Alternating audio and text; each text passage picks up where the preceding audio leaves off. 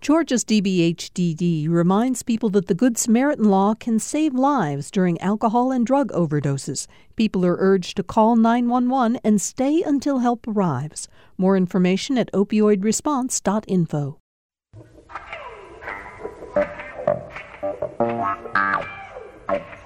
The weekend is over. It's Political Rewind time on a Monday afternoon. I'm Bill Nigut. Thanks for joining us for the show today.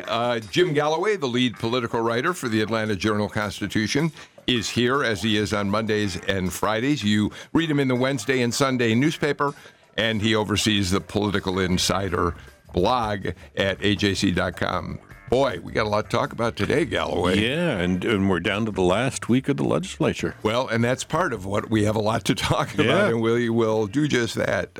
Amy Steigerwald is back with us. She is a professor, I always say, of political science. Which is correct. Well, I go to the website and it says public policy. It does? I think it does. Well, it says you teach public policy. Oh, maybe that's it. Oh. Anyhow. It should not. Amy political Steigerwald science. is a professor of political science at Georgia State University. And you know, how long have you been coming on this show now? I think you had me first on in October, which I greatly appreciate. Yeah, and you've been a great addition to our panels. Thanks for being back. Sitting next to you, and if you're watching on Facebook Live, you can see this, Heath Garrett. Political consultant, Republican political consultant. He was here last week when Johnny Isakson came in. You and Johnny Isakson have worked together for a very long time. And we got to talk with Johnny about his disappointment in the president's behavior toward John McCain on the show. I thought it was great that we had a Georgia senator who helped make news nationally and internationally last week, and I think led the way to he was all over the conversation. He was all over every newscast. His sitting in the studio making those comments about how disappointed he was. So thank you for coming in again today, Heath. Great to be here. Who is always, mostly always with us on Mondays. Buddy Darden is back with us, former Democratic congressman from Cobb County, and a perennial favorite for Political Rewind listeners. Well, thank you. I heard Senator Isakson take President Trump to the woodshed coming back from Gwinnett County last week. All right.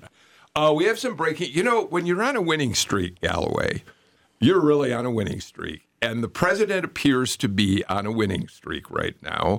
We're going to talk in a minute about the fact that clearly we know that the Mueller investigation indicated at least that he was not guilty of collusion, nor was anyone from his campaign with the Russians. We're going to talk more in depth about that in a minute.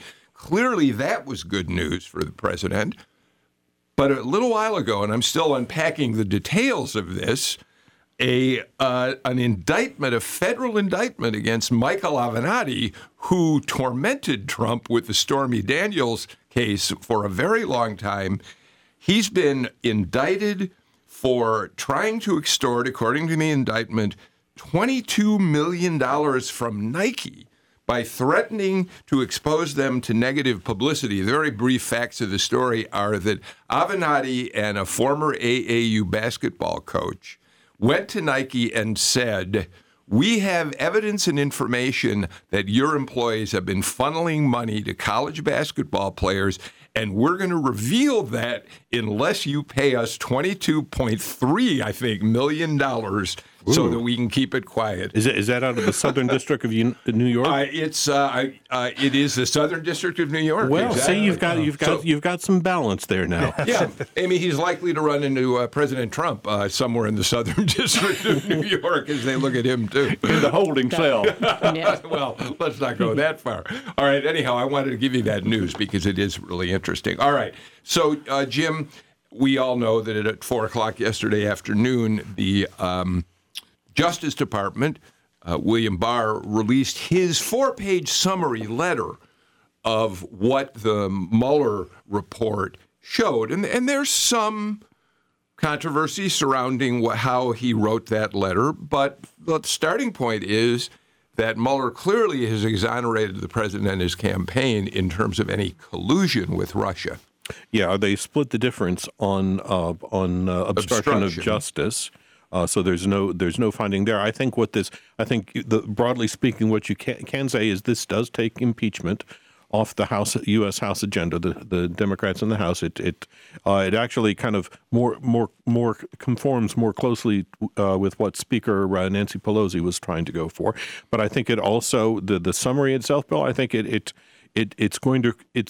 is an appetizer, and I think it's going to make us more hungry for the real thing. So, Buddy, I want to read just a couple of lines from the letter because we've all been hearing the reports, but I'm not sure that everybody's had a chance to read the letter. Again, collusion, no evidence of collusion. But the second section of the report that Mueller did and which Barr reports on is obstruction. And here's what Barr says in his letter about Mueller. After making a thorough factual investigation into these matters, meaning obstruction, the special counsel considered whether to evaluate the conduct under department standards governing prosecution, but ultimately determined not to make a traditional prosecutorial judgment. The special counsel, therefore, did not draw a conclusion one way or the other as to whether the examined conduct constituted obstruction.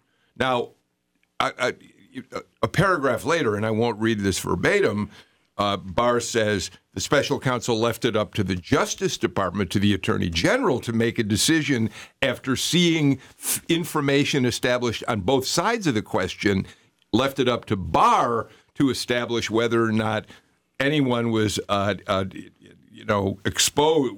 exposure in terms of obstruction of justice. And Barr decided, nope.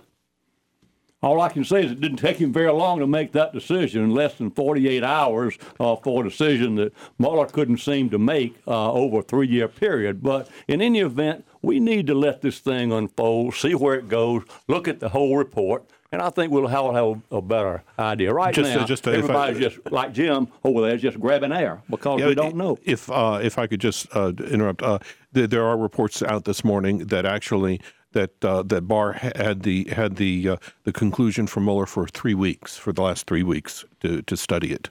That is interesting because the fact that he saw fit to tip him off and give him a heads up like that's in and of itself a little suspect too. But he's entitled to do that. But let's just wait and see where this thing goes. I'll be interested because I believe Republicans as well as Democrats want to see the whole report. Amy, you're the lawyer in the bunch here. Well, I think what is difficult about all of this is that Mueller was tasked with writing a report about whether or not there was criminal liability. And the standard for bringing criminal charges is not the same as saying there's not evidence or that there is not even provable facts that would point in the direction of something. Instead, it's whether or not someone, in fact, could be convicted of a crime beyond a reasonable doubt. And prosecutors generally do not want to bring charges unless they're really darn sure they're going to be able to prove beyond a reasonable doubt. And so what is difficult to read in this and determine is what exactly we actually learn, right? Again, we don't have the report, and whether or not we're going to receive the report, it is sort of important to note that this is not going to be like the Ken Starr report. Ken Starr was under a different set of congressional statutes that were in fact revoked. We're now under a set of DOJ regulations, and there will be no sort of formal published report. There is what the Attorney General determines can be released publicly, and nothing has to be released publicly. So that's sort of important to note. The other thing I think that's important to note is, again, what's the standard here? Mueller was tasked with determining, can somebody, in fact, be convicted, right? Can they be charged and then convicted? And what we have is that it's difficult to tell if there was evidence, right, of things going on, but what they determined is there's not enough to charge. With the obstruction question, what a number of sort of people in the legal world are really saying is that what it was left is that Mueller said, look, there's sort of arguments on both sides, and I'm going to refuse to come to a conclusion, perhaps because really what this is a political decision and not a legal decision. And so they're two distinct things. So I would actually argue that what he was doing was saying, I'm leaving the determination to Congress. So, Heath, that takes us to where we stand, right? You know, this is now political. It is political now. And the reason I thought we should start with it, people who love politics have been hearing this ever since yesterday afternoon. I don't want to try to recreate what they've heard on CNN, Fox, whatever, MSNBC. But now they're going to be Georgians. who come into play in this story. And one of them is Doug Collins, who is the ranking member of the House Judiciary Committee. He was all over the networks. Yesterday, the chairman of the Judiciary Committee, Jerry Nadler, criticized Barr, saying, how could he come to the conclusion that there's not evidence to prove that Trump committed obstruction after only having a couple days to review the report? Well, we've seen new information on that since then. But I want to give you a chance to talk about all this. But before we do that, let's listen to what Doug Collins said yesterday in talking to Fox News about all this. If my chairman wants to call the Attorney General, I'm sure the Attorney General would come to the Hill. That's part of what oversight on the Judiciary Committee is. The problem I have with my chairman right now is on several occasions today, he seems to be impugning the integrity of the Attorney General and implying that the Attorney General was not acting fairly in his own job. That is an issue that has been probably the more concerning part of today, which should be good news for Americans, good news to know that there was no collusion, good news to know that there was no obstruction, and that their president, who has been working hard for them, is continuing to do that. That's the concerning part, but that's the good part also for America today. Heath? Yeah, no, I mean, look, we've gone from the scenario where particularly my left-leaning Democratic friends were all about Mueller's integrity and the honesty and how this is the greatest guy to ever do this, to now, okay, well, we don't trust everything that's come out. We got to wait for 40,000 more pages. We had 19 lawyers. We spent $45 million for 2 years. There were, Jim, 2,800 subpoenas that have been issued. There are 500 search warrants. I mean, the House Judiciary Committee is not going to be able to do a better job of investigating this, except from a political angle, than what the DOJ and the FBI have done. And the ultimate reason for this investigation was whether or not there was collusion with Russia. That has been clearly determined that did not occur now. And so what we do in Washington, and this has happened in other states too, and it's happened with Democrats and Republicans, is we try to get somebody on the technicality of obstruction, even though the underlying crime did not occur. And I think that's where we've now left any feint of or hint of true neutrality and legality and gone to the purely political side. And that's what the House is. It's the people's house. They're welcome to make it political. But we're no longer about what's out there. And I think we got a real problem in politics now trying to criminalize everything when somebody's trying to defend themselves in these types of scenarios. But if I could, Bill, on this, just pushing back just a little bit on this, I don't think what the House Judiciary Committee is talking about is recreating a new investigation. They want to see what was investigated, and they want to see the paperwork, and that's what this is now. This has gone from a possible impeachment proceeding to a fight over paperwork, over the backgrounding documents, and that's a development in Trump's favor because he is largely in control of that paperwork now, and called for some transparency himself. Buddy, I do want to point out that he's suggested that maybe Democrats are now looking differently on Robert Mueller, but in fact what they're really looking at is William Barr's interpretation in a 4-page letter of what Robert Mueller said. They have not, to the best of my knowledge, started being critical of Mueller at this point. Well, as a Democrat, first of all, I'm very complimentary of the investigation that he did, and I feel like that he did everything that could be done, and I commend him on what he's done. So I'm not one of those Democrats who is soured on Mueller at all. I think he conducted himself in an exemplary way, and he did his job, and that's up to everybody to do theirs. And I want to agree with something that Jim said a while ago, and that I, for one, am glad impeachment, at least for the time being, is off the table, because I think it's a big loser for the Democrats, and we need to concentrate on running the Congress, certainly doing the investigation and looking into the report properly. But I'm glad this might tone down the left a little bit of our party, because they'll begin to get a little out of hand.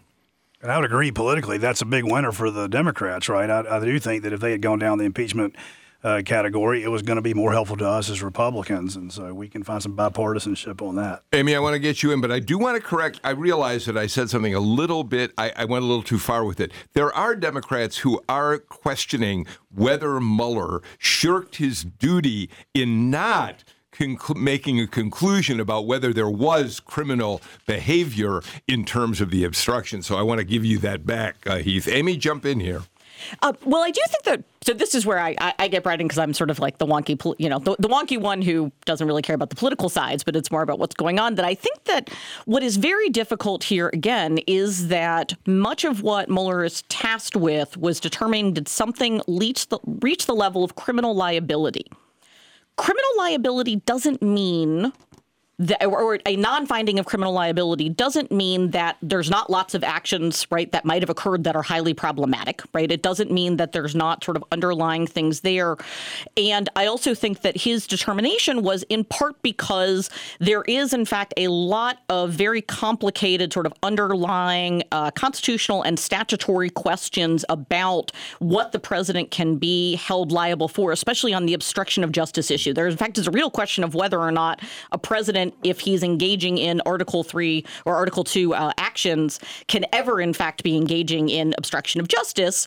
William Barr is, in fact, one of the people that's written a memo about that coming down on a particular side. And that's where some of the confusion comes in. And so I think what's really actually difficult about this is we want to have a political debate about findings that aren't in and of themselves political. And in the one place where I think the problem is the determination, there was no way to, in fact, come to a legal conclusion. There was only a political conclusion. That's the one where Mueller said, I'm not touching it. I'm not getting in there. All right, let me bring this back to Georgia again for a couple of reasons. First of all, Stacey Abrams weighed in on this morning. She's out in Los Angeles on her book tour. And here was her quote. Well, not her quote. Here's a summary of what she said, and then I'll get to a quote. She said that Attorney General William Barr's summary was, and this is a quote, like having your brother summarize your report card. Quote, we should be deeply suspicious, especially since he had 12 tardies and at least 3 times ditching class. And she goes on and says that she calls Barr an avowed partisan who in part auditioned for the job of Attorney General by disparaging the right of the Attorney General to disparaging the fact that Barr said that this investigation should never have gone forward in the first place, long before not long before, but before he was nominated to be Attorney General. So we've now got Abrams weighing in. But, Jim, one of the things that's fascinating about her weighing in here is Stacey Abrams, if not before this, has once and for all claimed her right to have a voice in the national debate and to be a player worthy of attention in the national debate. Right. Yeah, and it's going to stay like that until at least mid-April now, until she makes the call on whether or she or Joe Biden makes a call on whether there's an instant Democratic ticket, or if she's in the U.S. Senate race, or whatever she decides to do. Buddy? Let me say that an instant Democratic ticket, as Jim suggests, would be absolute disaster, because we're talking about November of 2020, and that is 10 eternities in politics.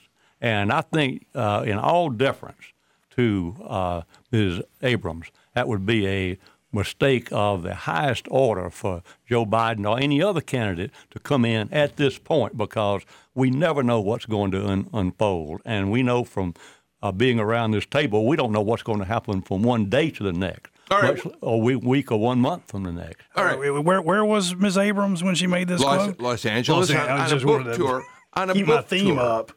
On a book tour. She's on a book tour. I mean, I understand that the Republicans have this "where in the world is Stacey" game that's going. My role. That's my role. No, I understand that. I think that's fair game. Is this a new Carmen Sandiego game? Yeah, but she is.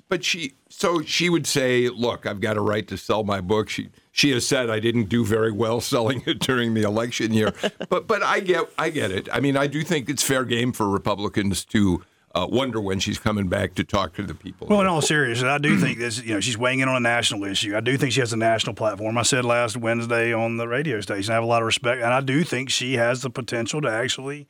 She's a different version of Beto. I think she's got a national fundraising base and a celebrity status in places that make her. She gets to choose between Georgia and running for president or vice president. I don't think it's limited to vice president. I think she. This is a crazy era. I noticed Time Magazine. I still subscribe to Time Magazine. I got it this week, and AOC was on the cover. I mean, where's this thing going? Okay, so okay, so we've transitioned from the investigation. That's fine, from Mueller. And now let's spend a couple minutes, as long as we're doing it, Jim, talking about Abrams' future. I heard what Buddy just said a minute ago about it would be silly for her, you used a different word, to run as the vice presidential running mate to Joe Biden. But let's propose a different theory here. Presumably, we thought for a long time that Abrams' decision was whether to run for U.S. Senate against David Perdue, which is certainly what the Chuck Schumer and other national Democrats wanted up on the Hill wanted to do, or to wait until 2022 to run against Brian Kemp when he runs for re-election. So let's assume that she really would rather run for governor in 2022, but she's got to have some way to be current in the political debate. Well, if you become Joe Biden's running mate, one of two things happens. You either become vice president of the United States, and if you don't, you have all that time out there on the campaign trail, engaging every day in politics, continuing to have relationships with donors who, if you lose, will then be with you when you run against Kemp in 22. Yes, but if let us assume that Joe Biden doesn't catch fire. Well, and you're attached to him. That doesn't help you. Yeah. I think what might be smarter is if she has no taste for the U.S. Senate race and wants to preserve her credibility for a 2022 run for governor, what you do is you hold yourself as a surrogate for everyone. And that you wait for that nominee to be selected, and then you do your due diligence as an ambitious Democrat, like so many other people do. All right, Amy, here we go. We're, the media, we are, Galloway and I, speculating like crazy about things we know nothing about. Well, that's what we all do because it's fun. I think there's two things. I think the other part is she also this week announced a new initiative to ensure accurate counting in the census. Yes. Right. Again, another way sort of showing that kind of grassroots, sort of broad-based organizing that is to, right, and again, to keep her within the national debate. So that's certainly a big deal that's going on, as well as the things that she's working on with voting rights. And I think the other one is, I would sort of agree. I think that there's a lot of downsides for her in joining any campaign at this stage, that she's better to hold off. And the thing about holding off is that it means whoever becomes the eventual nominee, perhaps she is the choice for VP. The other thing is she might also run. Lots of other people have come in, right? We've got a mayor of a small Midwestern town who has joined in. We've got multiple senators. We have a former congressman, right? Why not, right? The person who was minority leader. All right. That was a lovely little sidetrack that we went off on, and I appreciate you're all participating in that. But we have so much more to talk about on Political Rewind today. Let's take a break and come back and get to the rest of the news of the day. Now is the perfect time to clean out the garage and get rid of that car you no longer need. You'll face the coming months with a fresh start, and by donating your used car to GPB, you'll even get a tax deduction. Call 877-GPB-1CAR or donate securely online at gpb.org/cars. And thanks. I'm gonna get in my car, drive away, drive so far. The Mueller report is complete, but how much of it will the public see? Well, I am concerned with the noises that are coming from the Justice Department, that it may decide not to share information with Congress. That would be a terrible double standard. The House Intel chair says he could subpoena the special counsel if Congress doesn't get to see the underlying evidence. What we know about the report this afternoon on All Things Considered from NPR News. 4 till 7 on GPB and gpbnews.org. Jim Galloway, early Friday evening, the state Senate passed the fetal heartbeat bill. It went back to the House because the Senate changed it in various ways. Did the House take it up? Is the House? Do you know where it stands today? So far as I know, they have not taken it up. They could, because it is an agree-disagree matter. They could take it up at any moment at the speaker's when the speaker makes the call. Right. What's interesting about that, Heath, is we're not going to go into some kind of problem with a conference committee on this to reconcile differences they're gung-ho to get this thing passed. So as Jim says, it's an agree, disagree, a quick vote, boom, it's over with. I do think that if that's the goal is to get it over with, they definitely have to agree, disagree. What's interesting is we've heard a little bit of discussion over the last 72 hours as to whether or not something that the Senate did causes either their lawyers or internal lawyers or external lawyers to say, hey, wait a second, did y'all do something that isn't agreeable, disagreeable in that simple sense, and that would be a reason for a delay. I don't understand and or have any knowledge from any of my Republican friends about why it wasn't a day. But well, you've got some protests from the Medical Association of Georgia alleging that it would criminalize the routine practice of physicians as they treat expectant mothers.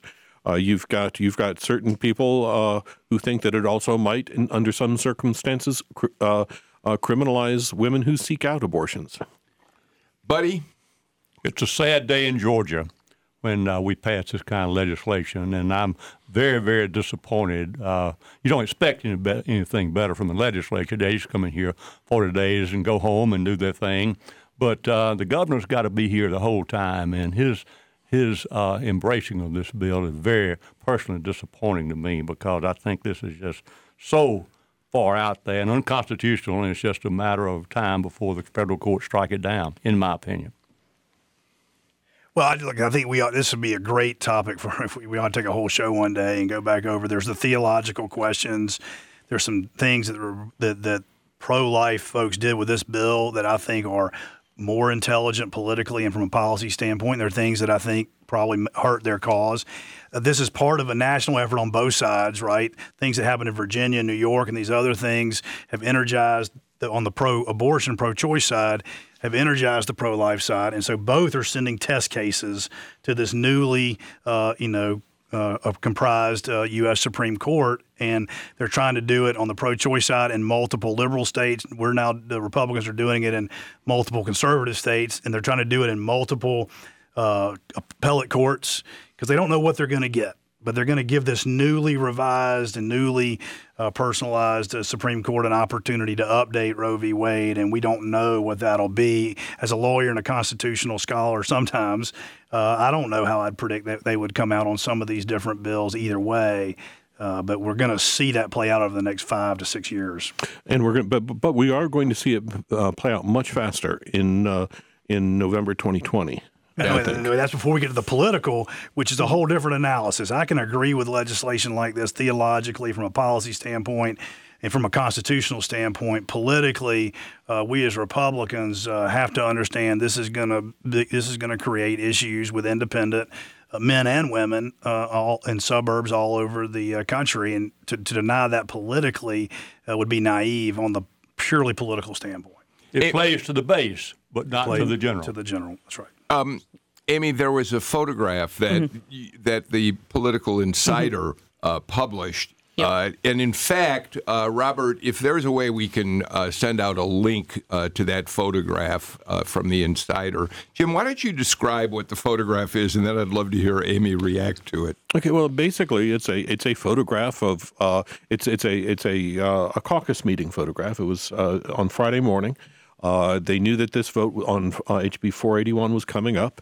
They knew Renee Unterman, who was going to carry it. It's a photo of Renee Unterman in the foreground with 33 white male Republican senators behind her. No. They are the force that got this bill across the finish line. Jim, where was Kay Kirkpatrick? She was excused for a funeral on Friday, and apparently it was. Jim tells us he researches a little. It was a legitimate excuse, but it certainly it took her off the spot for the time being. But she's going to have to speak to this during a re-election campaign. Amy, that photograph kind of took my breath away. In the same way that the debate both in the House and Senate sort of took my breath away.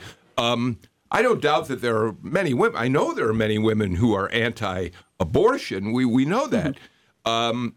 But the fact that this debate has been carried forward with very few exceptions by white men really is something that I think will play into the political calculation. I think definitely. I mean, we saw Jen Jordan after the Senate committee voted explain all of the votes that came out of that committee as being not just a party line vote, but a gender line vote. And I think it's also a picture that is striking in the sense that it shows how fundamentally the Republican caucus has changed in its demographics, right? The idea, I'll admit, I thought there were more women senators on the Republican side than there were until sort of seeing that picture and really bringing home that there's two.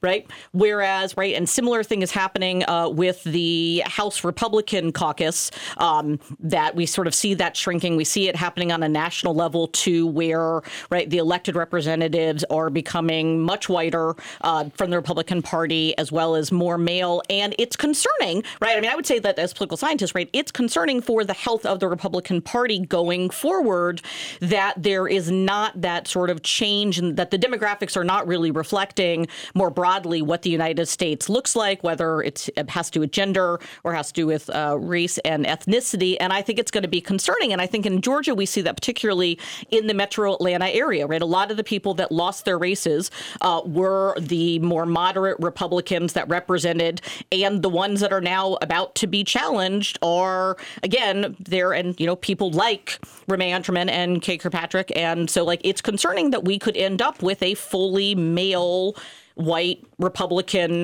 representatives in the General Assembly. And I, as a Republican on the panel, I want to say, first of all, I want to, from a public policy standpoint, I want to disagree with, and I know I'm going to get beat up on this, but your gender does not determine whether or not you have a right to vote on or have thoughts about when life begins, or, on the contrary, on when choice and individual liberty conflict in the Constitution. So I know we're on Political Rewind, and the AJC was making the point about politics, but the idea that just because you're white or just because you're male, you don't get to weigh in on this very important constitutional debate, I think is what's wrong with tribalism and identity politics in America today. That being said, I agree 100% with what the political scientist just said, right? The Republican Party cannot become a party of white males into the 21st century, and we were making good strides and actually got wiped out in the suburbs of America because of either the popularity or unpopularity of the President of the United States with a lot of the people who had gender and or other racial and ethnic qualities. And so the party's got to rebuild on that, because I agree wholeheartedly the Republican Party won't be a contending party for power in all but 3 or 4 states or anywhere in the nation if we don't create diversity in gender and generational differentials. You know, Bill, I was kind of digesting the news that Karen Handel had announced that she was going to try to retake the 6th District congressional race. And I was talking with one of Lucy McBath's advisors on the drive down here. And he reminded me that the very last Lucy McBath television ad, The Closer, was about the threat the Republicans pose to a woman's right to choice, which was the first time that had ever, I mean, in I'd say in 20 years in Georgia, that was probably the first time that a TV ad on that topic had been used and worked. Jim makes a very good point, and also agree. To go one step further, it's the first time I've ever seen a anti-gun campaign take place in the state of Georgia. Those two things, which used to be totally feared by Democrats, all of a sudden are coming to the forefront. Well, we've said on this show, it's interesting that Jim reminds us of that commercial because, buddy, we've said on this show on several occasions since the heartbeat bill really began gaining momentum that it's to those of us who've watched the Georgia legislature for many years, it was somewhat startling to see this bill advance the way it did, because despite the fact that there is certainly a strong sentiment to do as much to shut down abortion as possible, over decades that impulse has been repressed because I think more important voices have said, no, we don't need this for this state right now. It's not good for our politics. Well, the trouble with the legislature right now is you got the inmates in charge of the asylum. You don't have anybody to stand up and really take charge, like Tom Murphy used to do. By the way, we used to be out of the legislature by St. Patrick's Day in time for him to go to Savannah. But I think there needs to be some hard thinking leadership that's not will kind of keep these people in line. And unfortunately, there's no real authority over there anymore. So, all right. So we looked at, thanks to the AJC, we looked at other states that are dealing with the same issue. Kentucky, Governor Bevins signed a bill on March 9th that would make abortion after a fetal heartbeat is detected a felony. Missouri, on February 27th, the state house passed a bill that would do the same thing. Mississippi signed a heartbeat bill on March 21st. The state Senate in Ohio approved a heartbeat bill. It hasn't gone through. In Tennessee, a heartbeat bill passed the state house on March 7th. Arkansas has two anti-abortion bills that they're looking at, that they've looked at, and at least one of them passed. On the other side of it, New York signed a law that codifies Roe v. Wade into state law, to no exception. I mean, abortion simply legal under any circumstances. So there are a few more that we could add to that. But here's something I learned, and I think I learned this. I wish we had a doctor on the panel, although one of you is more than welcome to play one if you'd like. We've been talking about this fetal heartbeat at 6 weeks. That's been what we've taught. We've accepted that. This weekend, I started reading some literature that suggested it is not at 6 weeks an actual heartbeat that's being detected. No, what it technically is you're detecting, my understanding of it, because I'm not that type of doctor, that you are detecting the flowing of blood through the embryo. So it's the woman's blood, but it then sort of mirrors the woman's heartbeat. And so it's showing that it's going through there and the blood is flowing through. It's also important, this is where to get really wonky, that 6 weeks is not 6 weeks. It's 6 weeks gestationally, which is not 6 weeks from when we count pregnancy. So we actually count pregnancy from the date of the woman's last period, which during that point, when she's having her period, she by definition isn't pregnant. So there's a 2-week period there that we a lot of times add on to pregnancy. So it's actually more around the 8-week point that comes in. But yes, it's picking up on the blood flowing through. So Jim, what this suggests is that this debate is more emotion than it is science. Yeah, I would think so, or theology. Yeah, that's right. I'm sorry. That's even better. It's theological. But taking the other side of that argument, what they're arguing is that when Roe v. Wade was decided, science wasn't as advanced as it is about this, and so the point that the pro-life folks are trying to make is, well, wait a second, we do have some science now that's more accurate and probably paints a slightly different picture for a lot of folks that aren't theological. It's based on science. Mm-hmm. I think this puts both parties in an interesting place, right? Because the Democrats like to talk about how they're the party of science, and we're gonna make determinations on snail darters based on science alone, but we're not going to do it here. And I think it creates an interesting debate about the use of science in politics and constitutional law. All right, we'll watch how it unfolds. There's no reason to think that this will not get a yes vote in the House, an approval, and beyond to the governor's desk for signature. A yes vote, but again, I would expect a lot of House Republicans to walk. Yeah, they don't want to have to take responsibility for this vote. All right, let's do this. Let's get our second break of the show out of the way. Jim Galloway, there's a lot of legislative things still happening, but you know what? We got a show again tomorrow. So right now I'm telling you, you want to know more about Hartsfield Airport? That's become interesting again. Transportation Bill 511. We're going to put all that on tomorrow's show. And when we come back, we're going to pick up the item that Jim Galloway started to talk about. And that is Karen Handels running for Congress again. This is Political Rewind. On the next Fresh Air, how extremists use social media to amplify their message, recruit new followers, and incite violence. We talk with J.M. Berger, who has studied and written about ISIS and white nationalist movements in the U.S. and abroad. He's the author of the book Extremism. Join us. Fresh Air is this afternoon at 3 on GPB, and you can listen online at gpbnews.org.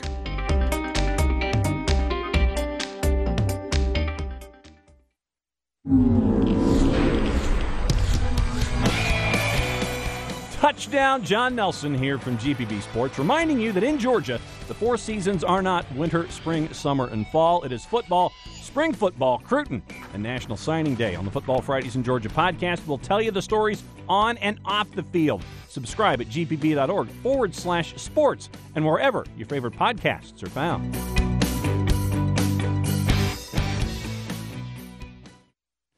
We're back on Political Rewind. I'm Bill Nigut. Amy Steigerwalt is with us. Heath Garrett, Buddy Darden, and Jim Galloway. Buddy, let me let you take the first crack at this because that's your territory. You know, that 6th District Congressional, you covered a lot of that ground, or some of that ground, not a lot of that ground, back when you were the 7th District Congressman up there, right? That's right. I had all of East Cobb. In fact, I had all of Cobb County in my original district. And I found out in East Cobb that those are moderate Republicans. Those are what we call Chamber of Commerce Republicans and economic Republicans. They are not carry your gun to church Republicans, and they're not right-wing, no abortion under any circumstances Republicans. They're independent-leaning, and I would call them certainly right of center and Republican by default. All right. So that said, Jim Galloway, they might be, but to win a Republican primary up there, you know, the candidates seem to feel you better move to the right. Karen Handel released a video this morning announcing her candidacy. It started with a lot of interesting imagery. It was a 90-second video, and let's can we go ahead and play a clip? But the thing is, it started negative, and only toward the end of it did it say. Yeah. Did it develop some positive themes? Yeah, we will. But Heath, what are some of the images we see at the beginning to set up what Handel says as we move into her part of the commercial, the spot? I think what you see right at the beginning, right, is what we all see. The Republican base, what's very popular, is being opposed to Nancy Pelosi, opposed to AOC, opposed to many of the national, Kamala Harris and others, with clips of them in our Rashida Tlaib's rally. We're going to impeach the MF. Lots of cuss words, right. Democratic anger. So those images just play out with natural sound, and then Karen Handel speaks. Imagine if we had leaders in Washington who worked for us. Leaders more interested in doing their jobs than being a celebrity. Imagine if those leaders actually lived in our communities and understood us, understood our challenges, our struggles, our successes. Leaders less focused on partisan fighting and gridlock and more focused on the issues that we care about, like keeping our economy going, making sure that those who keep us safe have the resources they need, supporting those struggling with addiction, and continuing the fight to eliminate human trafficking. I'm Karen Handel. I'm running for Congress because a leader who works for you every day shouldn't be something that's left to our imagination. Join me today. Together, we will take back the 6th. That could be a Buddy Darden commercial Say it again. Or Johnny Isaacson commercial. I'm not quite sure what the message there is, to be honest with you. Actually, what was interesting, Bill, was the email that clip was contained in. There was a one-word message from Karen Handel, and that was, "I'm running." Yeah, and that's the message of that video. That's right, and maybe that's enough.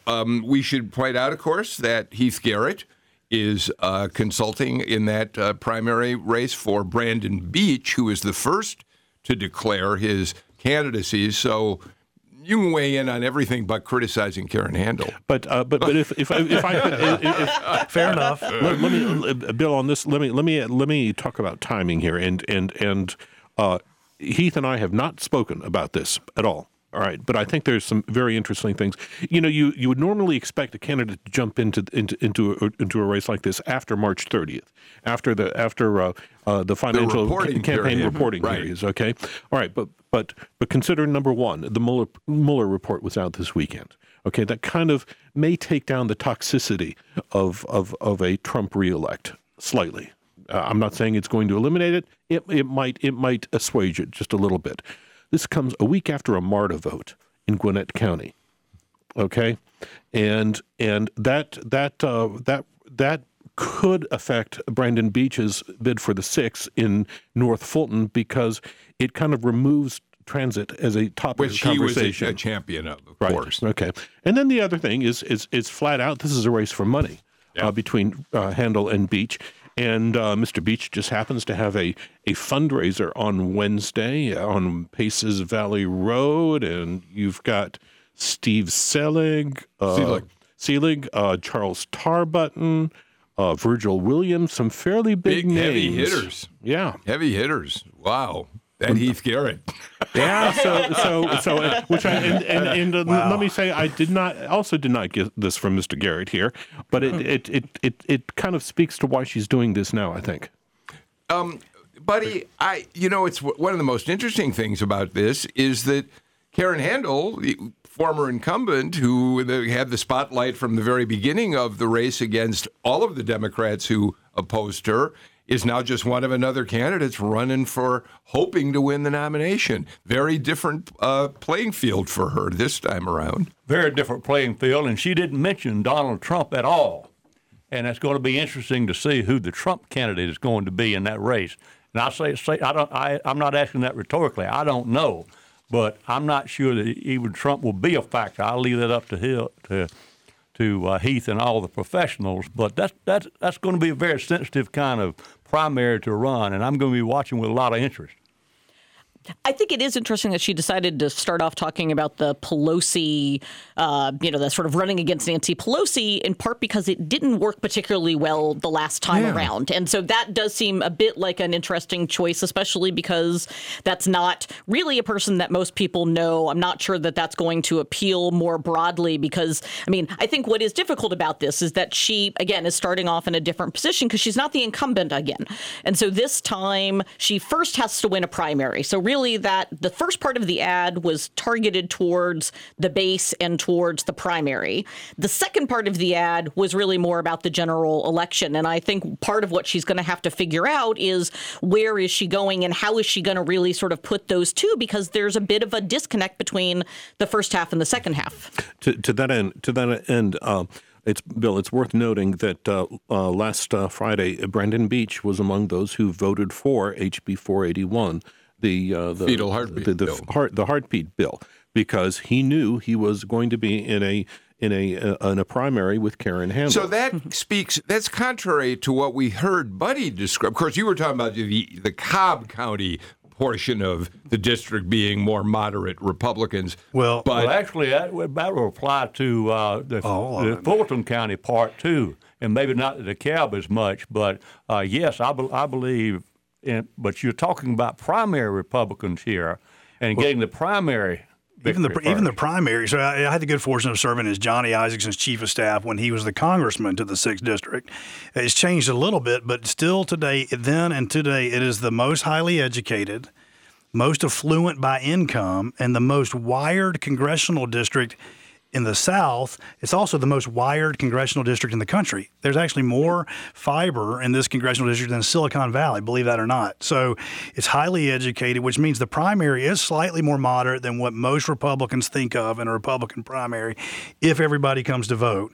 And then definitely the general election. That's why I say for either Brandon Beach or Karen Handel, this seat can be won again as a Republican.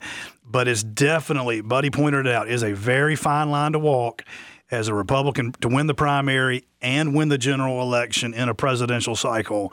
And it's going to be a fascinating battle to watch. Bill, in 1983, when I first ran, and I realized that was centuries ago, but at the same time, I had just voted for ERA in the state legislature, and that was to my advantage in many areas of East Cobb back then. Now you've got me really confused. Jim, please help me understand this. I'm hearing everybody saying the district is made up of people who are a little bit more moderate in their thinking, but I also just heard you say that Brandon Beach voted for the heartbeat bill because he needs to win a Republican primary. That's certainly not a moderate position to take. Okay, but you have to. You're anticipating where is Karen Handel likely to go into this in this race, and if you've looked at her past campaigns, she goes very hard on the abortion issue. As you know,